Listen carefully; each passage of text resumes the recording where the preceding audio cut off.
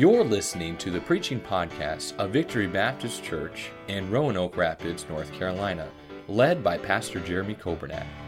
It is our desire that you will be helped by this Bible message.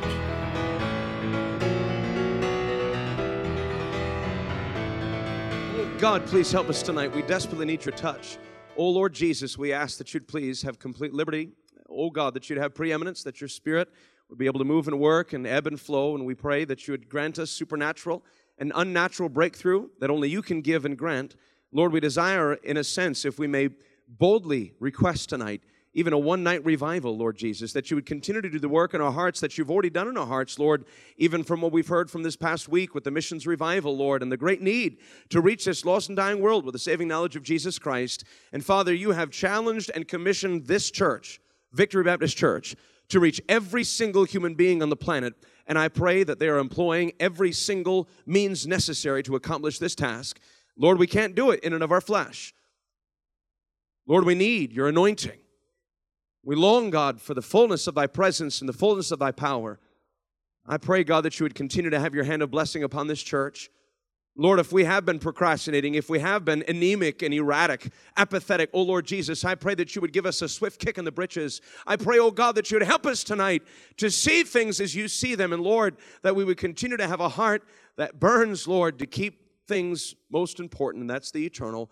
We long for thy touch. Help us now, and we humbly ask. In Jesus' name I pray, amen. Philippians chapter number 2, if you turn there, maybe you've already found your place. And I wasn't aware initially that you had taken on the Gospel Film Project. I don't say that in any weird sense, but the Schaefer's there at our home church, Marion Avenue Baptist Church. Brother Schaefer is our treasurer, and Mrs. Schaefer is our secretary for the Gospel Film Project. It's a nonprofit organization the Lord has allowed us to begin and establish for this unique ministry. I saw a picture of your church check coming in. I said, wow! And what a tremendous blessing. Thank you so much for supporting the Gospel Film Project for $100 a month. And with $100 a month, $1,200 a year, this church is literally reaching at least 1 million souls with the gospel through the Gospel Film Project. And for about $1,200, we're able to get that video across the feed of 1 million different human beings, one-on-one contact as they're scrolling through their feed on social media. It's not some random ad in a newspaper or magazine or something that you'd see on a billboard or in a passing taxi or bus, but rather it is a one-on-one personal contact with someone there via sponsorship or an ad, if you will, on social media. Maybe some of you have no idea what I'm talking about.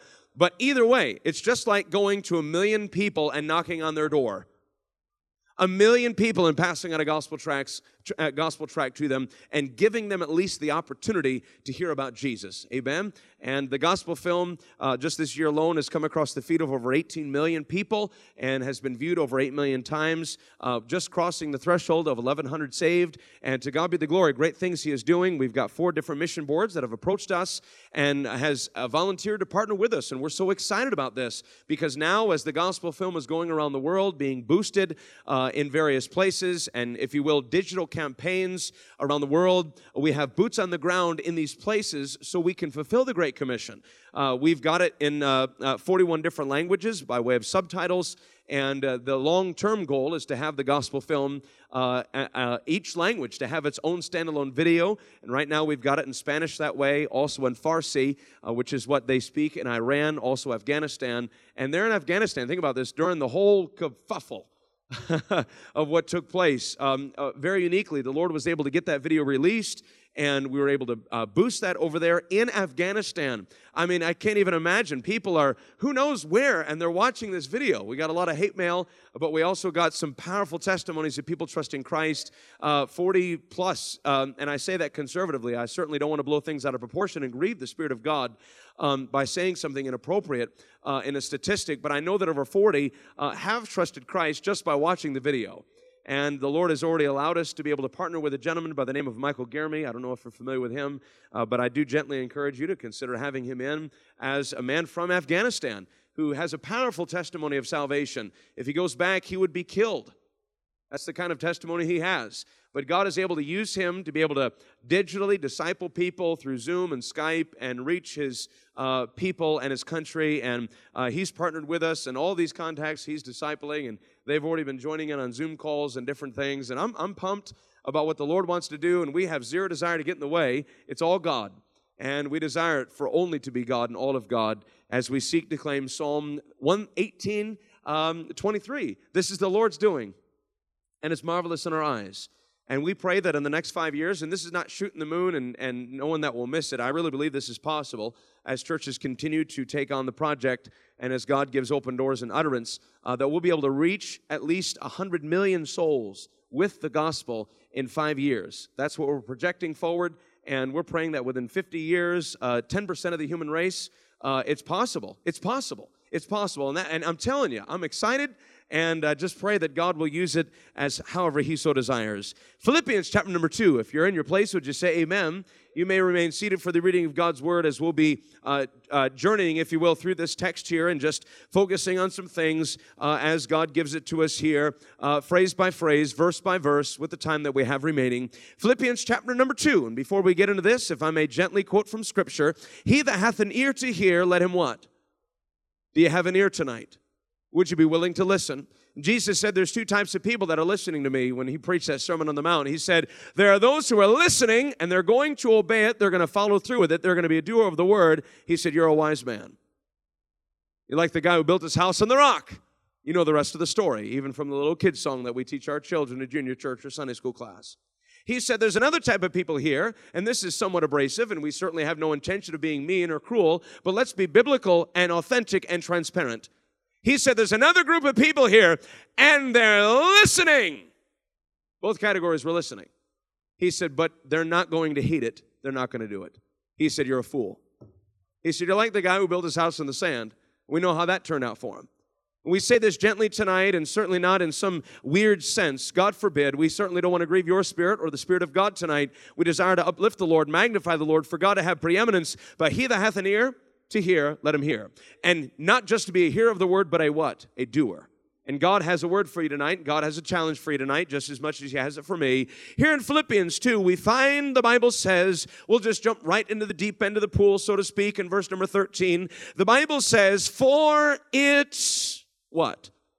Is who? God. I love this. It is God. Is this verse past tense, present tense, or future tense? Would you say it aloud? It's present tense. And just as relevant it is for right now at 2 o'clock in the morning, if God brings it to your mind, it's going to be applicable. Tomorrow, it's just as legit. 20 years from now, it's something that is still relevant for your life. And the Bible says, for it is who? God, which worketh, notice, in you. Now, this is overwhelming. It's so encouraging, isn't it? God's not done working on me. He's not done working on you or in you or through you until you draw your final breath. Now, here's the problem. So many times we think we've arrived. We've lived 30 years. Man, I started going to church 9 months before I was born, you know. I got the culture, if you will, of Christianity, and if we're not careful, we can start going through the motions, and no longer are we driven by a delight and a desire, which should be this, where God is working in my life, and the God who holds the universe in the palm of his hand is desiring to do something in me and through me. He's fascinated with me. He's familiar with who I am. He loves me. He's created me. He's called me by my name. I am his, and he is mine. Praise God. What a privilege. We can lose the wonder of it all. And no longer, a little bit more monitor if I could, no longer are we driven by a delight and a desire concerning these things spiritually and eternally. Eternally, what happens is that we can become so duty-driven with a checklist Christianity of this, that, and the other, and that will ultimately deteriorate into a display. Just an outward show of things. And listen, and this is very radically transparent. I'm not trying to be mean, but listen, and we certainly don't claim to know anything. The older you get, the more you realize, the less you know. But traveling for 12 years, and we're not trying to put some, but this is the truth. The people who need revival the most are the ones who don't think they need it to begin with. And beyond that, the people who need revival the most are the ones who've been saved the longest. Because these things can become average and ordinary, and we get settled in our ways, and we get comfortable, and we get so used to Jesus. And one of the most dangerous and awful things, church, that you could ever have in your heart is to become accustomed to the presence and power of God. One of the most dangerous things and awful things. We should never get used to that.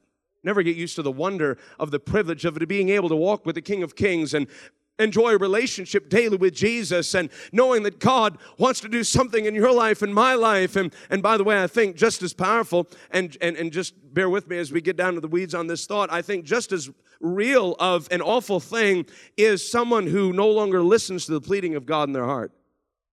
That's dangerous.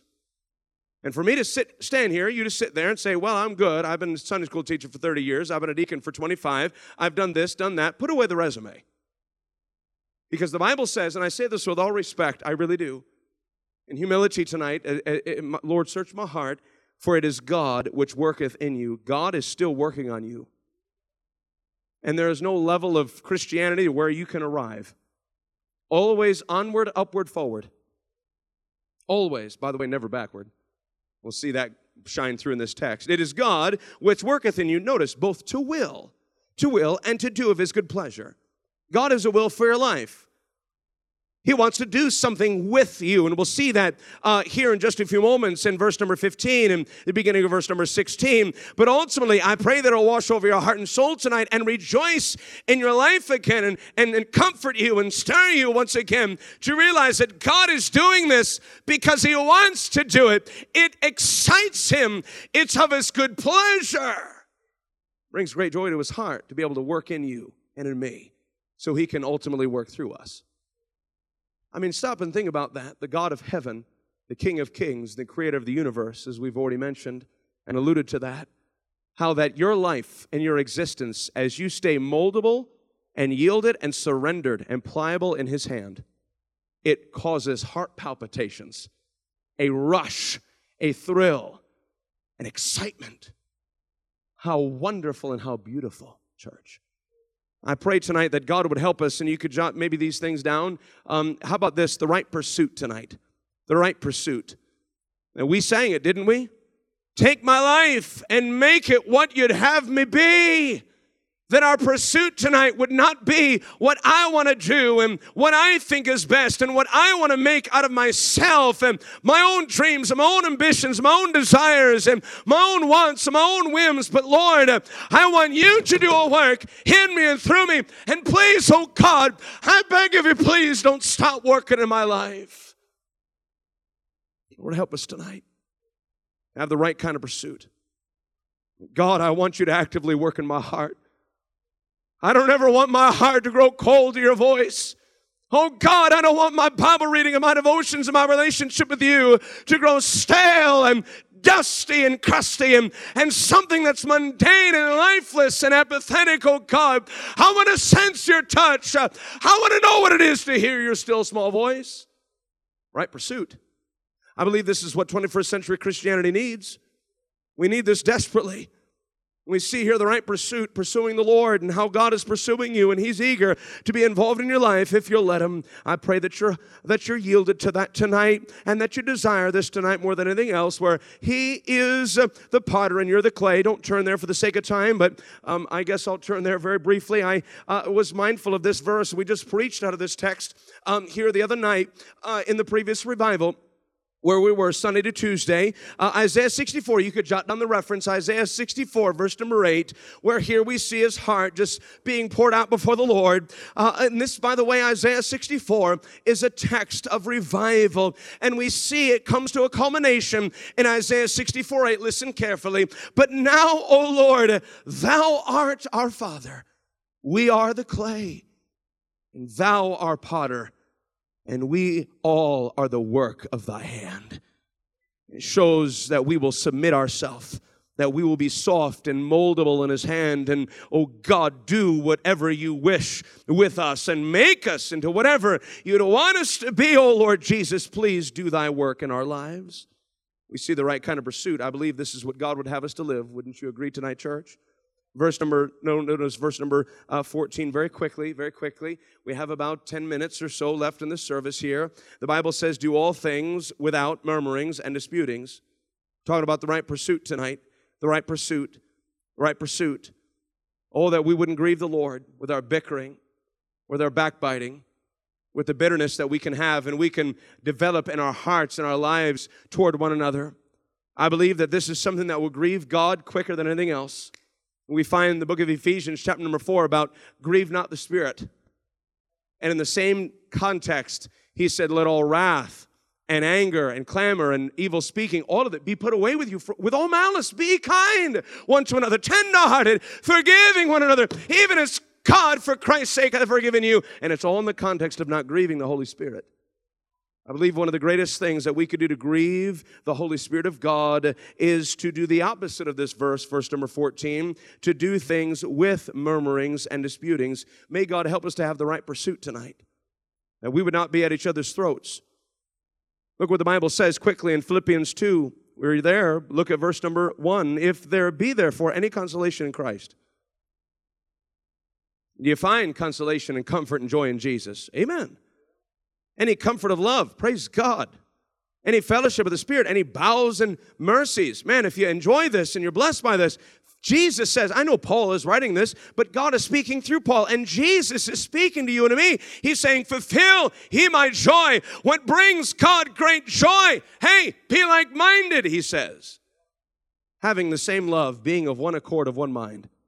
Let nothing be done through strife or vainglory, but in lowliness of mind, let each esteem other better than themselves. Look not every man on his own things, but every man also on the things of others. Let this mind be in you, which was also in Christ Jesus. Verse number 7, how that he made himself of no reputation, and took upon him the form of a servant, was made in the likeness of men, and being found in fashion as a man, he humbled himself, and notice, became obedient unto death, even the death of the cross. Oh, church, tonight, I pray that God would help us to have the right kind of pursuit that would pursue those things of eternal significance, of God desiring to do a work in us and through us. And oh, what a joy to see the cherry on top, if you will, that this brings great joy to the heart of God. But beyond this, what brings that great happiness and delight in his eyes and his heart and mind concerning each and every one of us is as if we obey what he asks, to do all things without murmurings and disputings, to be Christians that love one another and have harmony, have a desire to glorify God with our relationships. How about it tonight, husband and wife? You know, it's interesting, these words, murmurings and disputings, are talking about things that are behind closed doors. You study the context there and such. It's all talking about things that are, away from the public eye. The Bible says very clearly in Romans 13, he says, let us walk honestly as in the day. You know how you're in front of everybody else, you always put the best foot forward? There it is. You're trying to make sure that everybody can see how well you can dress and this and that and the other and all the facade and the junk. God can see right through it. And I pray that just as you are on the outside, you're just as real on the inside. I know that we let our hair down, if you will, at the home, but we're not talking about let the flesh hang out. I'll wrestle with my kids, but I ain't going to do it on the platform. Not the time or place, right? Maybe not appropriate here, but and I certainly wouldn't mind. I mean, if you wanted to see us do it, you can, but obviously it's personal. But I'm not going to be completely closed off of it. Does that make sense? I don't know if that makes sense at all. Where there should be such an openness where I could literally step into your home, and even though there are personal things that are happening, there would be no spiritual embarrassment there. You know, dad's got a shirt on. How about that? Kids are dressed. How about that one? And we're down to the weeds now. Lord, help us. And could it be that we have husbands and wives and we've got that are at each other's throat, and man, they know how to be able to plaster on the facade of Christianity as soon as the car door opens and their foot in the high heel and the click of the wooden sole on the men's shiny shoe hits the pavement in the church parking lot, and walking through the back door saying, oh, how is everybody doing? How wonderful, wonderful. You hypocrite. You nasty Christian that needs to get right with God. We've been all guilty of it. How about it, young people? At each other's throats. So much strife, contention. Maybe bitterness or rebellion toward your parents. God says, hey, do all things without murmurings and disputings. The right kind of pursuit tonight. What's the right kind of pursuit? God, I want you to actively work in my life. The right kind of pursuit, I want to walk right with my brothers and sisters in Christ. With my spouse, my siblings, with one another. But notice, moving on quickly, are you still minding the Lord tonight? Would you say amen? Verse number 15, he says, notice why? That ye may be blameless and harmless, the sons of God, without rebuke. Why be real and authentic? What's the purpose of all this? So that our testimony is without blemish. It would have the right kind of testimony to those around us tonight. That our children do not see a hypocrite. That our spouses don't see a Pharisee. Those co-workers, you say that you're a Christian, are you acting like one? We certainly seek to claim the name of being a son of God and a child of the King, but I pray tonight that we're not bringing harm to the testimony of God. God would have His people to have an upstanding and an outstanding testimony and character. It says without rebuke, and the old world wanted to accuse Jesus of things. I know we'll never be perfect, but we should walk even as He walked. 1 John 2:6, I believe that's where it says. We should walk in His steps. Another passage teaches us. He's left us an example that we should follow Him and all these things, how powerful. And listen, I know we'll never be perfect, but church, we should live in that spirit of Christ, that Galatians 2:20 life, and with such a vehemency and a fervency and urgency that when this whole world wants to point fingers at you, they have nothing of substance to throw in your face. They got to start lying about you, making fun of you, and all this kind of stuff because they have nothing tangible they can say and take. You know what? That time when you blew up and you started doing this and that and the other, they can't. Now listen, maybe there's somebody in here that you have a testimony where things have been a little tarnished. We certainly don't speak down on anyone tonight, but I believe it's biblical and it's difficult, it's hard to swallow the pride. May the Lord help us tonight to humble ourselves before Him. And maybe we need to go to some of our coworkers on the job and say, you know what, 6 months ago I did something. I just kind of glossed over it. You know, I'm a Christian. I love God. I was having a bad day, and I'm not excusing it. Would you please forgive me? Now, this is easy to say, but it's hard to live. I understand. Parents, what about it? Now, listen, I'm very much against this whole Hollywood concept of parents always apologizing to their children when their children are the ones doing wrong and rebelling. What? Well, listen, maybe you are the one that's in the fault and in the wrong, parent. Would you humble yourself and apologize to your children?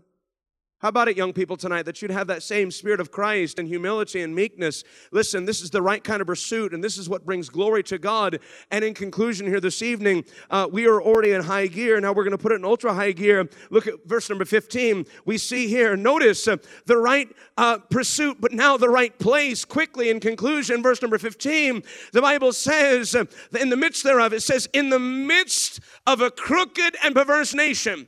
Where should the child of God be? Where should the church be, the body of Christ? Not on the sidelines, but down, if you will, in the thick of things, on the front lines. A church and people that have their sleeves rolled up. People that are not idle, but active. And God help us tonight to have the right kind of pursuit. And the Lord would have us to tarry on those few initial verses. I believe that's on purpose. I have no idea why. But here we see in conclusion the great need for us to be in the right place. God wants us out in this whole world. He wants us to be in the thick of the lost, if you will. In the world, but not of the world. God wants to use your life, and God wants to use your testimony to make a difference. Verse number 15, the Bible says, in the midst of a crooked and perverse nation, among whom ye shine as lights in the world. You see the right purpose. We need to have the right pursuit tonight. And if your pursuit is not right, we need to get right with God. You need to be in the right place. If you're not in the right place, you need to get right with God concerning this. Are you actively seeking for opportunities to reach people with the gospel? Are you looking for ways? Because we go from one little blip to the next. We got a little Christian home. We got a little Christian car with a little Christian music. We got this little spiritual bubble of the Holy Ghost force field around us as we're at the store and at Walmart and various errands and things that we do with having no interaction and no involvement with a lost and dying world. And we get a little Christian car, we go to a little Christian church, and God's saying, what? Now, we would be in the midst. I challenge every single one of you ladies, listen, tonight's Wednesday, you've still got some grocery shopping this week or errands to run. Grab gospel tracts there that have been collecting dust in the purse or maybe in the dashboard of the vehicle or in the glove compartment. Maybe it's something you're not even prepared, no ammunition, if you will, in the gun belt or in the pocketbook. And man, grab some tracts there from the foyer of the church or wherever they're at. I pray that you have a tract rack. And man, that you would equip yourself and say, I'm about to go to the store. Oh God, who are the 5 people? Who are the 3 souls that you bring across my path? Oh God, we may not be able to have a conversation, but at least you can use me to be in the right place at the right time to pass on hope. And help is found in Jesus. The right place, the right purpose. God wants me to shine. A whole other message in the concept of what's the hindrances of things that cause us to not shine. The Bible talks about a bushel, a bed, and a basement. There's a message there. We see number 4 and in conclusion tonight. Verse number 16, holding forth the word of life. When the Lord gave me these truths here just this past week, prayerfully I worded it this way: the right passion. The right passion. Holding forth the word of life is a conscientious decision. That, you know what? I'm not going to put anything else in my hand but this book. I want people to know about this, because this is what can transform and change lives. This is what can bring hope to any broken marriage. This is what can bring a prodigal home. This is what will break the heart of stone. This has the answer everybody needs from cover to cover. This is the only source of absolute truth in the entire universe. And Lord, help me, oh God, to have the right kind of passion that even though it may be made fun of and it may be blasphemed and it may be laughed at by this whole world and it's not popular, but God, by your grace and your Spirit, with thy anointing, I want and I crave, I desire, oh God, the right kind of passion to hold this book forth and hold it high. Hold it high. This book right here is what this country needs. We don't need a new president. We need a new president who's going to follow this book. We don't need a new political party. We need people that are going to follow this book. America was built upon this book. It's the preaching of this book that shaped this country. And by the way, that's not blowing smoke or tickling the back of our ears. That is documented history.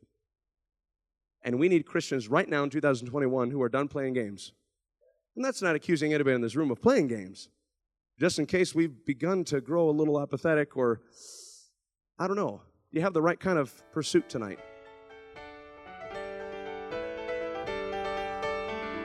Thank you for listening to the preaching podcast of Victory Baptist Church in Roanoke Rapids, North Carolina, led by Pastor Jeremy Coburnett.